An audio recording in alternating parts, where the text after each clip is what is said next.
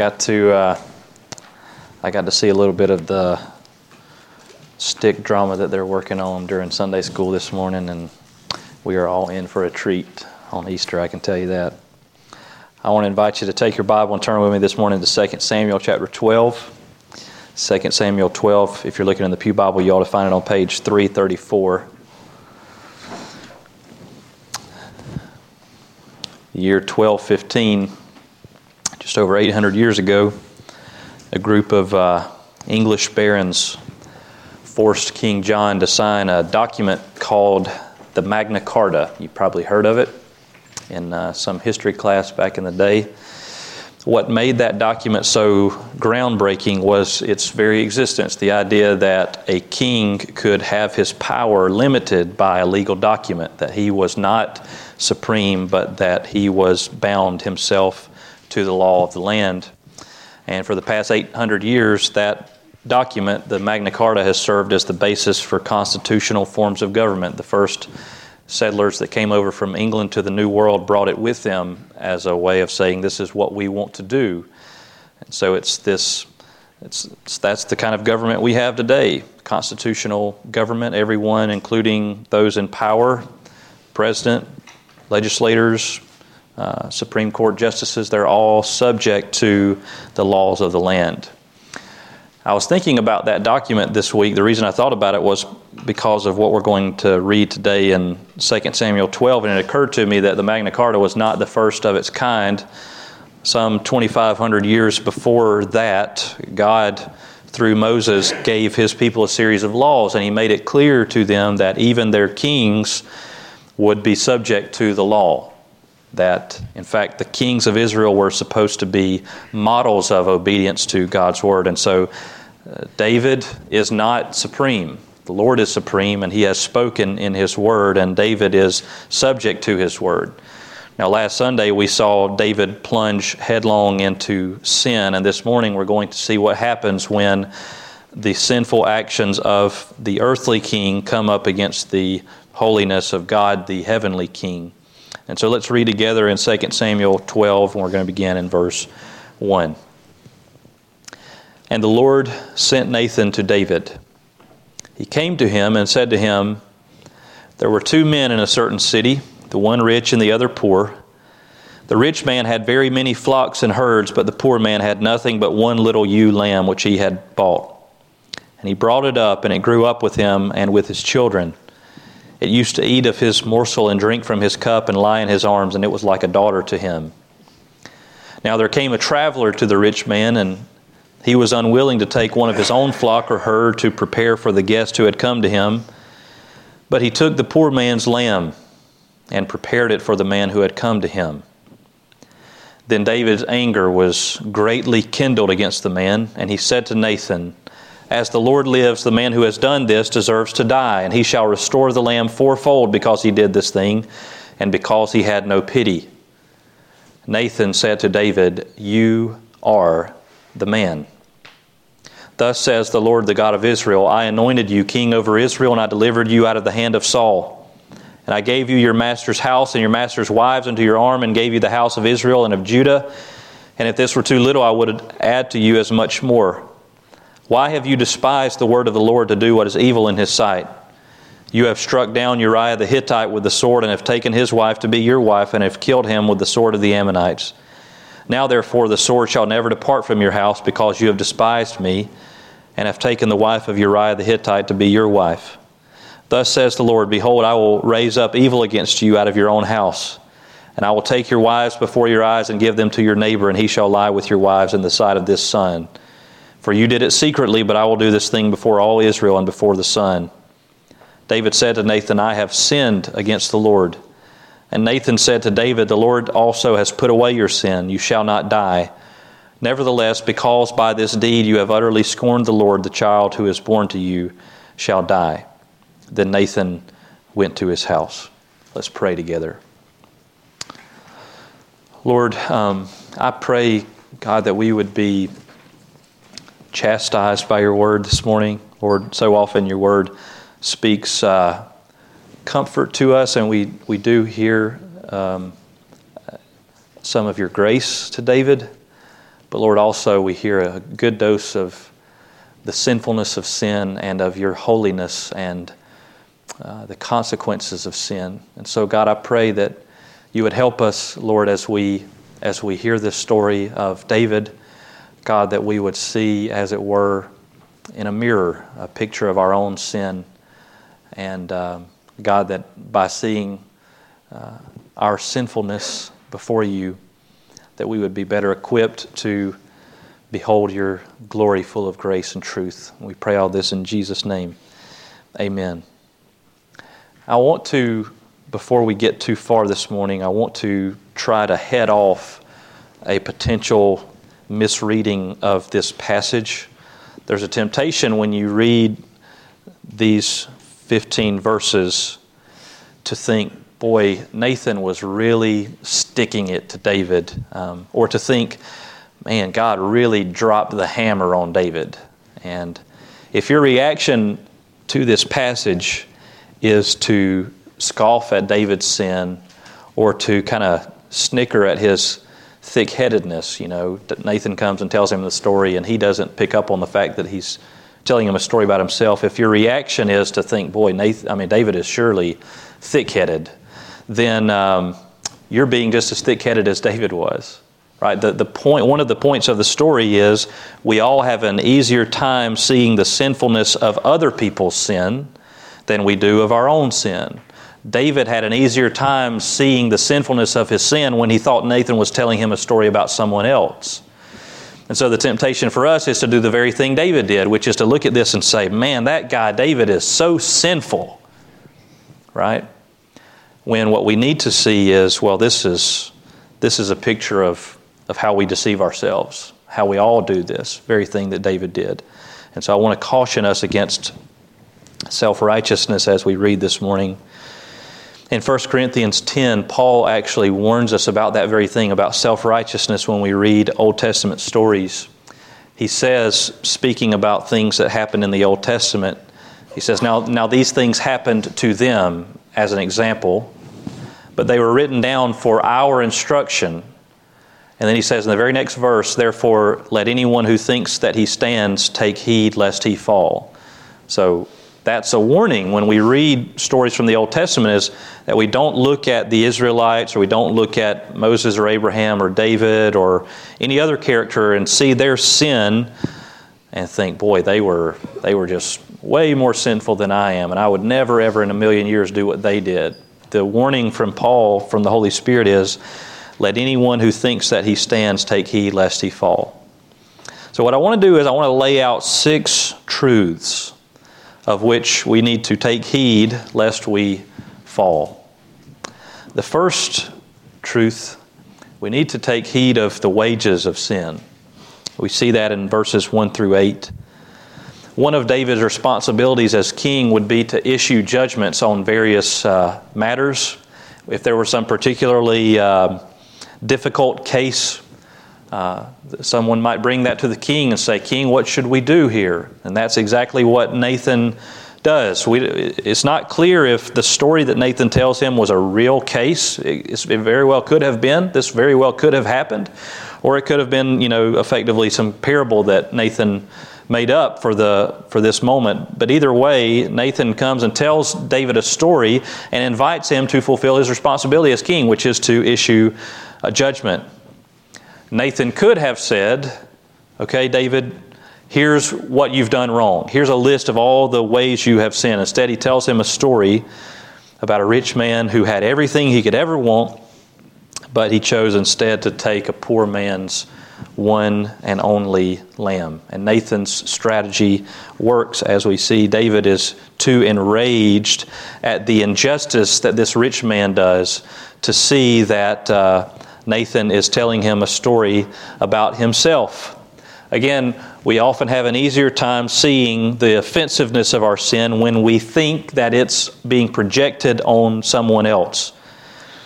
Nathan does not even have time to ask David what he thinks should be done before David is flying off the handle. Verse 5, then David's anger was greatly kindled against the man, and he said to Nathan, as the Lord lives, the man who has done this deserves to die.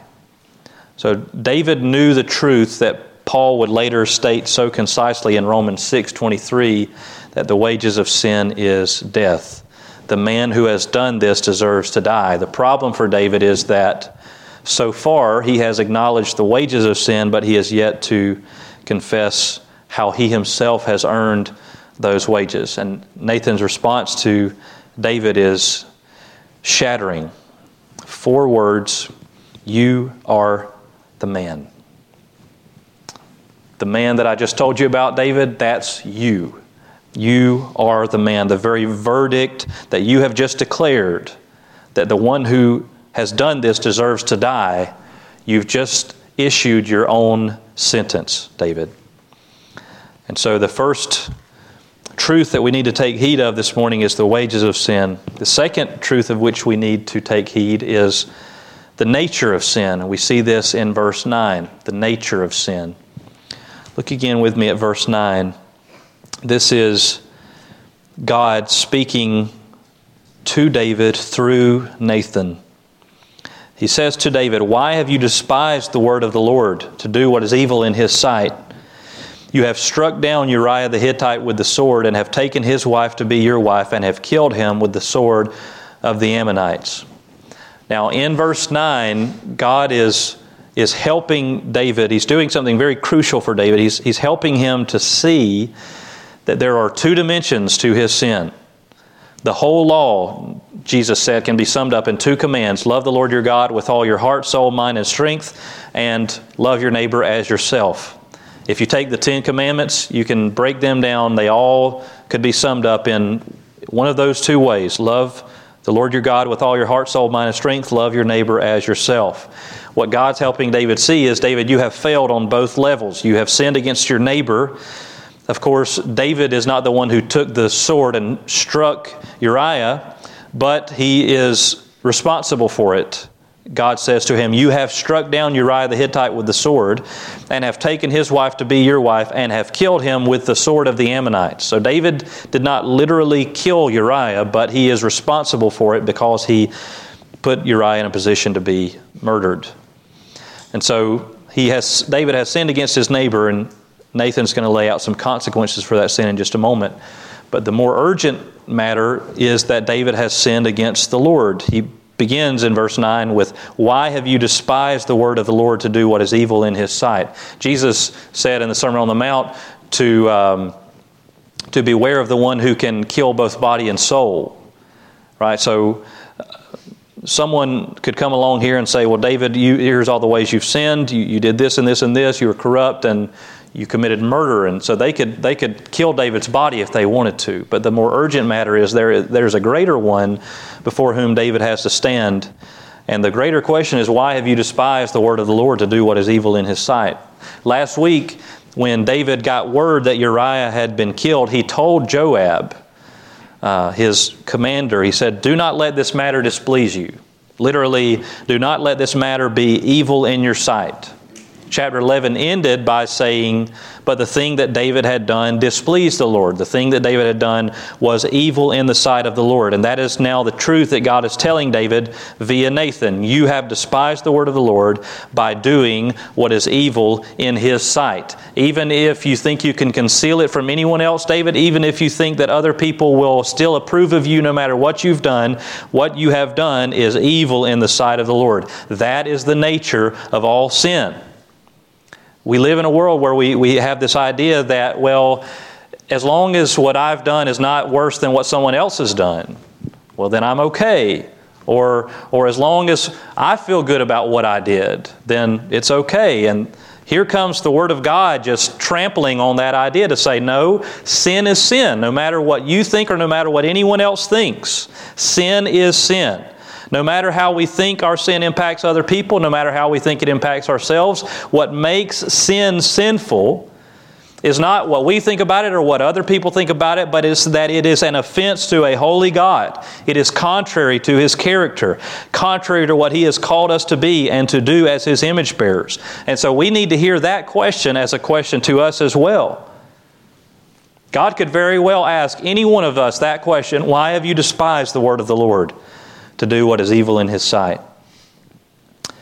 So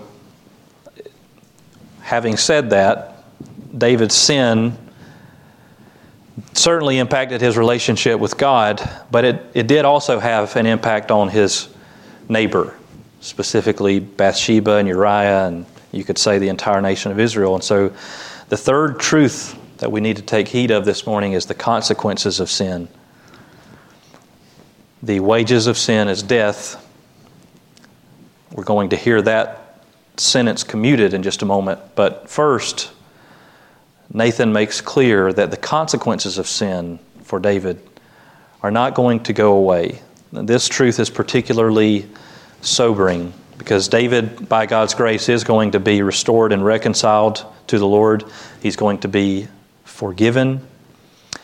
But that restoration and that forgiveness is not going to change the fact that Uriah is dead and that David has taken a man's wife who was not his own. So God announces to David that the consequences of his sin will be severe and long-lasting. Look with me again at verse 10.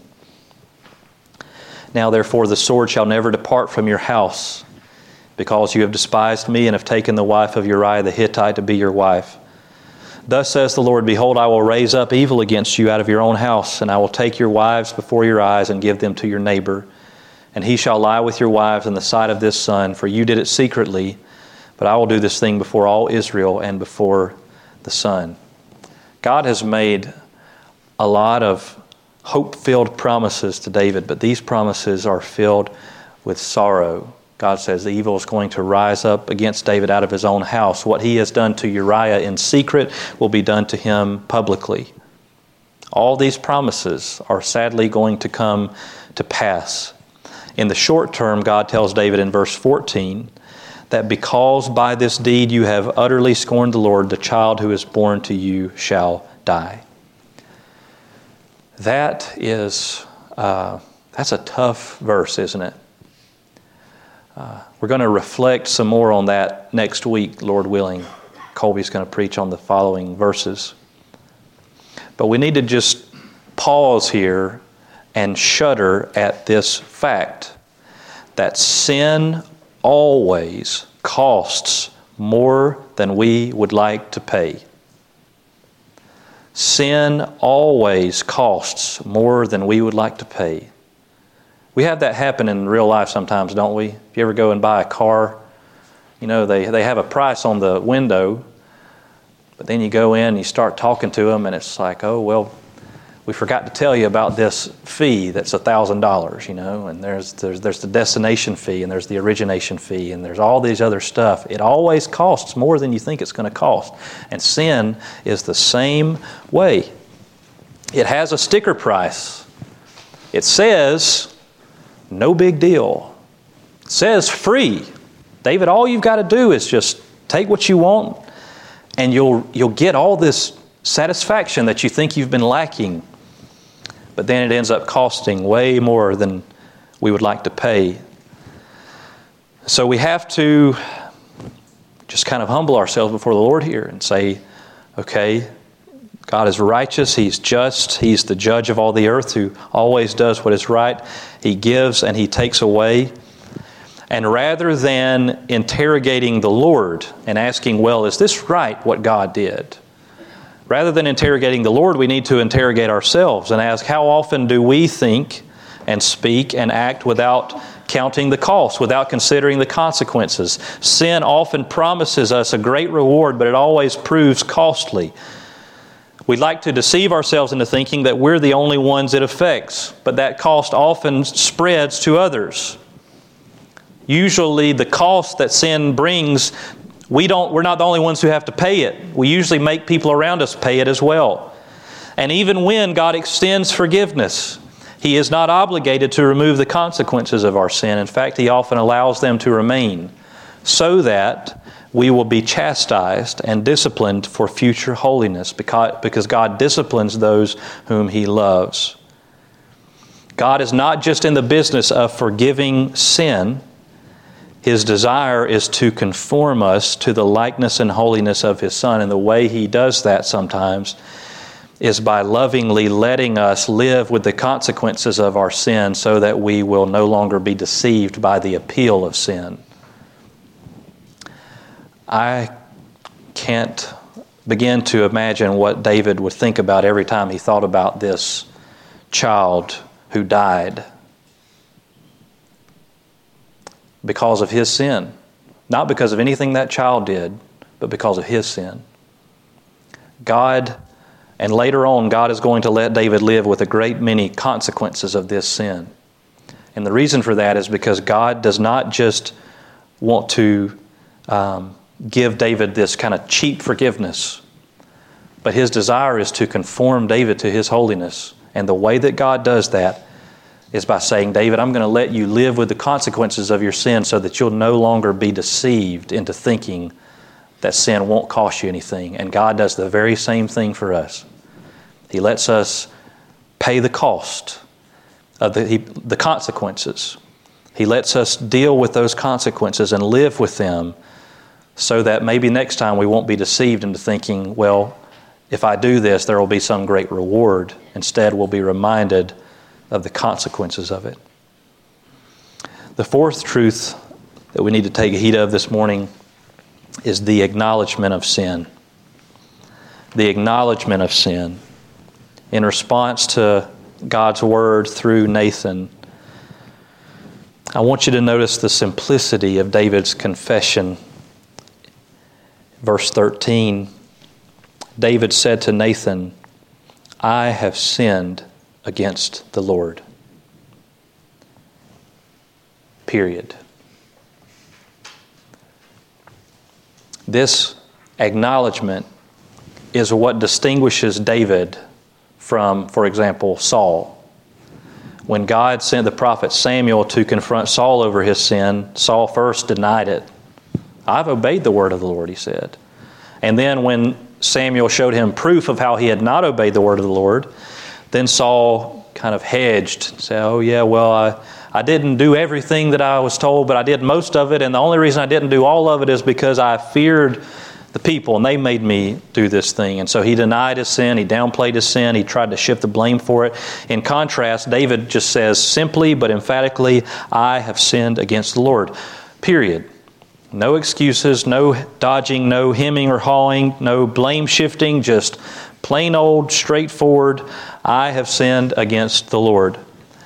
Now, I don't want us to be deceived by the briefness or simplicity of that confession, because in addition to what he says in this moment, which the writer sums up under I have sinned against the Lord, David also wrote Psalm 51, which contains the historical inscription, a psalm of David when Nathan the prophet went to him after he had gone into Bathsheba. So Psalm 51 was written in response to this event. And so if you want to see how this confession, this acknowledgement, I have sinned against the Lord, that gets fleshed out a great deal in Psalm 51. David speaks very thoroughly about his sin.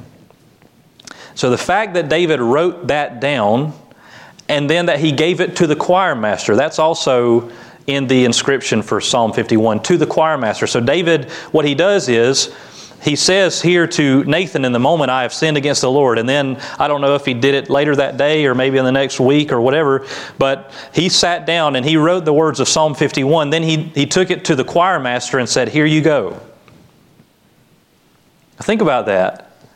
Think about, say, here, I want this to be used in the worship of the church, in the worship of God's people.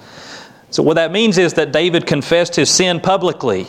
He wanted other people to hear what he says to Nathan here when he says, I have sinned against the Lord. He wanted his repentance to become an opportunity for others to repent as well. Now, we don't always have to confess every sin publicly. So that's not what I'm suggesting here, is that we all get together every Sunday and just lay out a laundry list of here's all the things I did wrong this week. But there are times when that needs to be done. When our sin is against someone else, we may need to confess that sin to them as well. James tells us to confess your sins to one another. When our sin has consequences for other people, then we need to let our confession be as public as the sin. So if your sin affects say a handful of people, then you need to go and talk to that handful of people. And if your sin somehow affects a big group of people, then you might need to stand up in that big group of people and say, here's how I've sinned. Please forgive me. And when we need help renouncing some sin, then we may need to confess it to someone in confidence. So you may be thinking right now of some sin in your life that just won't seem to let loose. And one of the tools God has given us in that is to talk to someone else. Tell them that so that they can help you, so that they can ask you about it, so that they can encourage you, maybe give you some ways to combat that sin. Acknowledging sin is often the first step in being reconciled to God and restored to usefulness in His kingdom. Now, so far we've paid a lot of attention to the costliness of sin.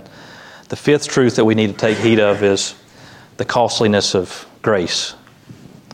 The costliness of grace. Just as straightforward as David's confession, he says, I have sinned against the Lord.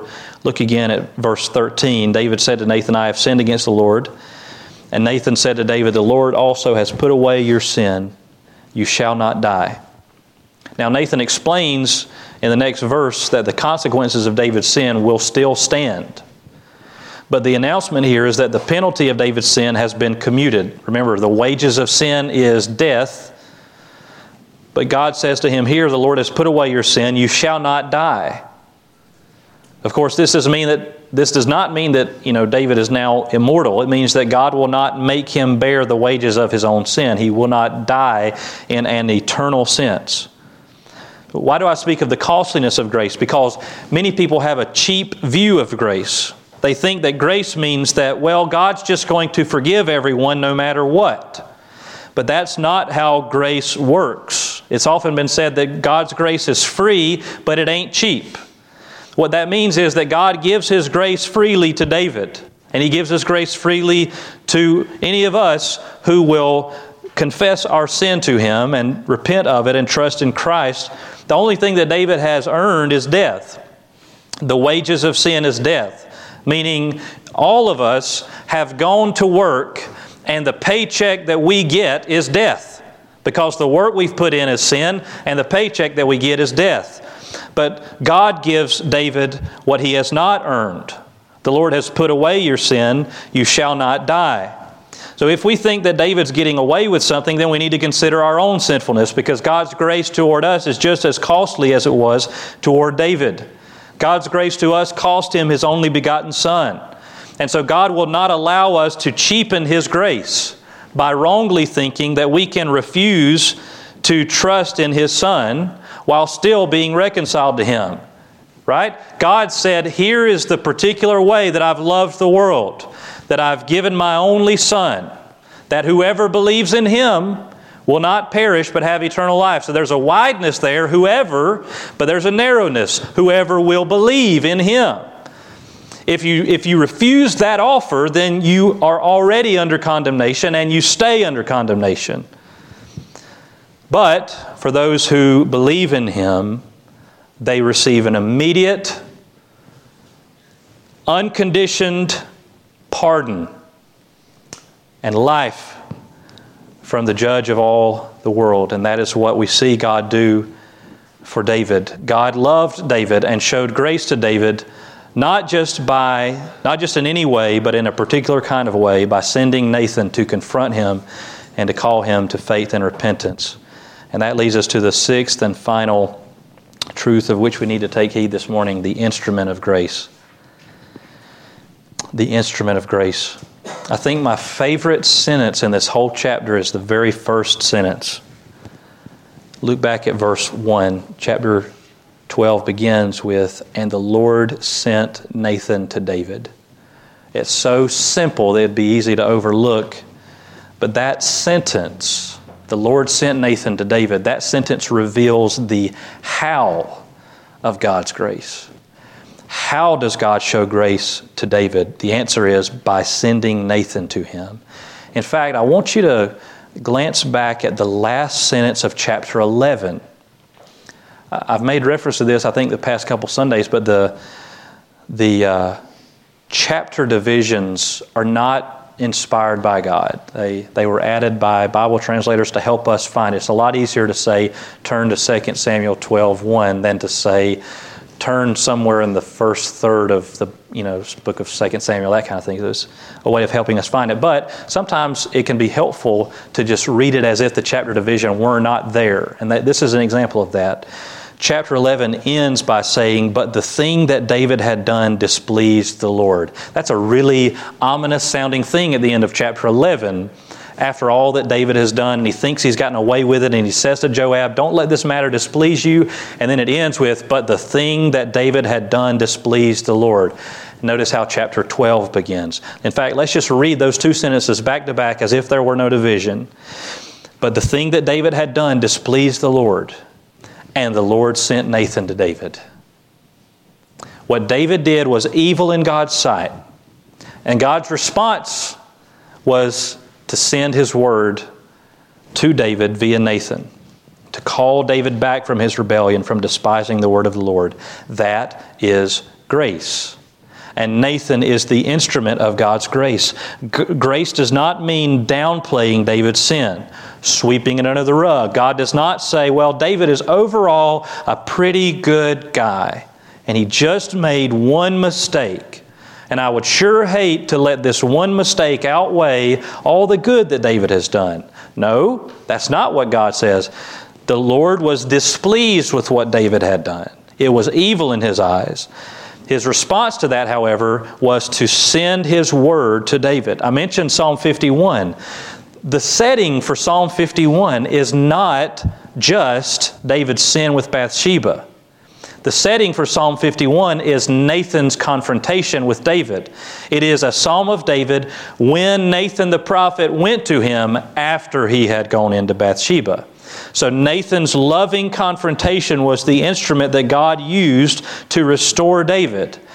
Nathan gets to be the one who announces God's grace to David only because he's also the one who went and confronted David in love over his sin. So that truth applies to our lives in at least two ways. Two ways that truth applies to us. First, that we must pursue the instruments of God's grace.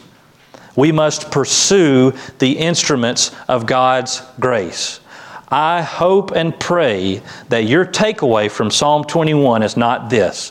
From 2 Samuel 12 is not this. I hope your takeaway is not, well, the takeaway is that I should just kind of live my life to the best I can and trust that if I, kind of wander too far off into sin, that God will send someone to call me back. God, hear me, God was not obligated to send Nathan to David. God had already spoken clearly in His Word. David had everything he needed to know that what he had done was wrong and that he needed to repent and to turn and surrender to the Lord. Nathan's confrontation was God's grace. God may do the same in our lives. There are times when we may wander so far off the path that God sends someone to intersect us and to call us back to Him. But we need to be careful that we don't take away the impression that, well, we can just live our lives however we please and expect that God's going to send a Nathan to call us back. The takeaway for us should be that we ought to pursue the instruments of God's grace, meaning we should go and look for the Nathans in our life. And we should try to stay as close to the Nathans as we can. So what does that mean practically? Well, it means we put ourselves into situations where we are regularly hearing God's Word so that we're being corrected and reproved and taught and trained in righteousness. So every Sunday when we gather, and whether it's me or Colby or whoever stands and preaches, we are standing, as it were, in the place of Nathan. We have the joyful burden of loving confrontation. Every sermon is confrontational in nature. I'm not speaking to people who have arrived. I'm not just here to kind of give you a pat on the back. There's part of preaching is that, to say, persevere, keep running the race, don't grow weary. But part of it is also, okay, you are not there yet. We're still on the race. We're still on the path. And so we need that on a corporate level. We need to be in situations where we're hearing that call, where we're hearing the voice of the shepherd.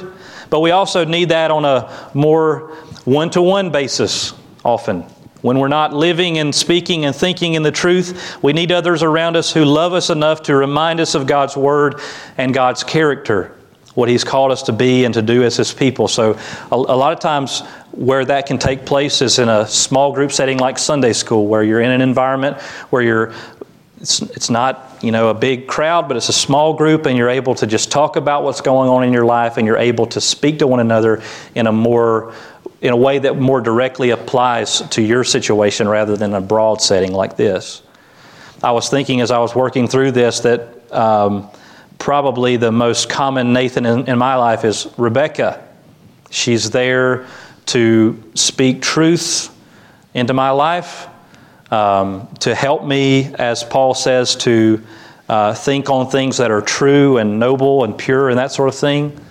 So God uses other people in our lives as instruments of His grace to call us to Himself and to keep us in His hand. And we don't just need to kind of wait for them to intervene, but we need to pursue that. The second way this applies is that we must be the instruments of God's grace. In other words, if we need other people to do that for us, then other people need us to do that for them. Somewhere along the way, the American church got the idea that another believer's sin is none of our business. Who am I to tell someone else about their sin when I know that I have so much sin in my own life? That sounds humble, but it's not, because Jesus told us to do the opposite of that. You say, wait a minute, Matt, I thought Jesus said, don't judge lest you be judged.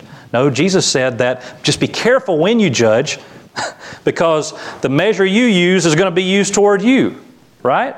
And then He tells the parable about be careful about being the person who goes around and points and says, oh, you've got a piece of sawdust in your eye when you're walking around with a 2x4 in your head.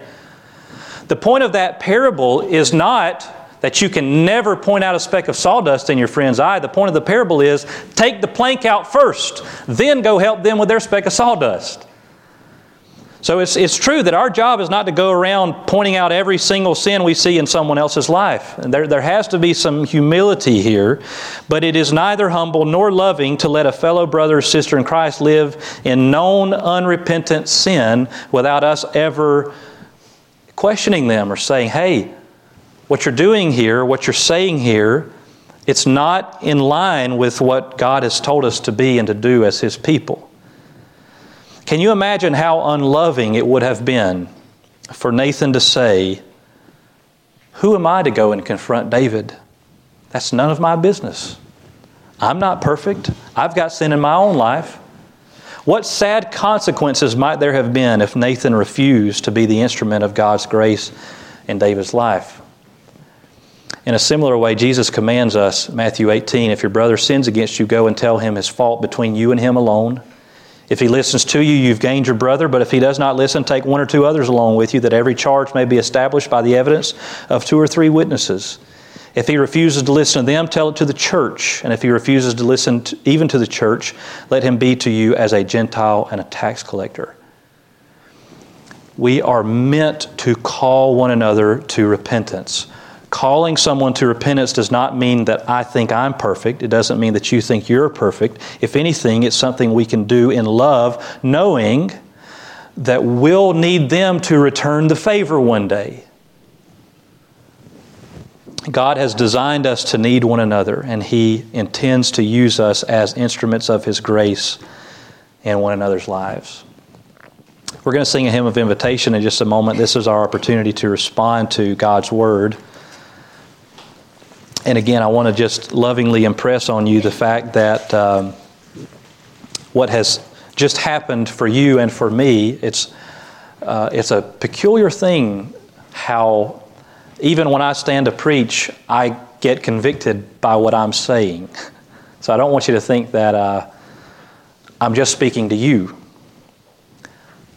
But what has just happened in the past 30 or so minutes is the very thing that happened to David via Nathan, that God has come along into your life and intersected you with His Word, using an imperfect messenger, but one who hopefully has declared to you what God has said. And now the response is, don't be like Saul did when Samuel came to him and he said, oh, I'm pretty good. I've obeyed most of it. And even where I've failed, it's other people's fault. No, let's be like David. I've sinned against the Lord. No excuse, no hedging, no hemming or hawing about it. Just plain old, straightforward. Yeah, you're right. I've sinned against the Lord. And here are the ways. Maybe there's someone today that you need to go talk to, someone whom you've sinned against that you need to go talk to and say, I'm sorry. Ask their forgiveness. We certainly all need to be right with God today. So I'm going to be standing at the head of this aisle. I'd love to speak with you or pray with you this morning. The altar's open if you'd like to come and pray. Let's pray together. Lord, we thank you for your justice. God, that you don't just let sin go. We see your justice clearly at the cross, that this is how thoroughly you have hated sin and how offended you are by sin, that you sent your own Son to take on our flesh and to become our sin and to die in our place. But God, we also see there a picture of your grace, that you have taken our sin upon yourself. You've taken the judgment and the punishment upon yourself so that we might be instruments of your forgiveness and reconciliation, objects of your forgiveness. And so, God, I pray that you would, God, help us to be amazed by that truth this morning.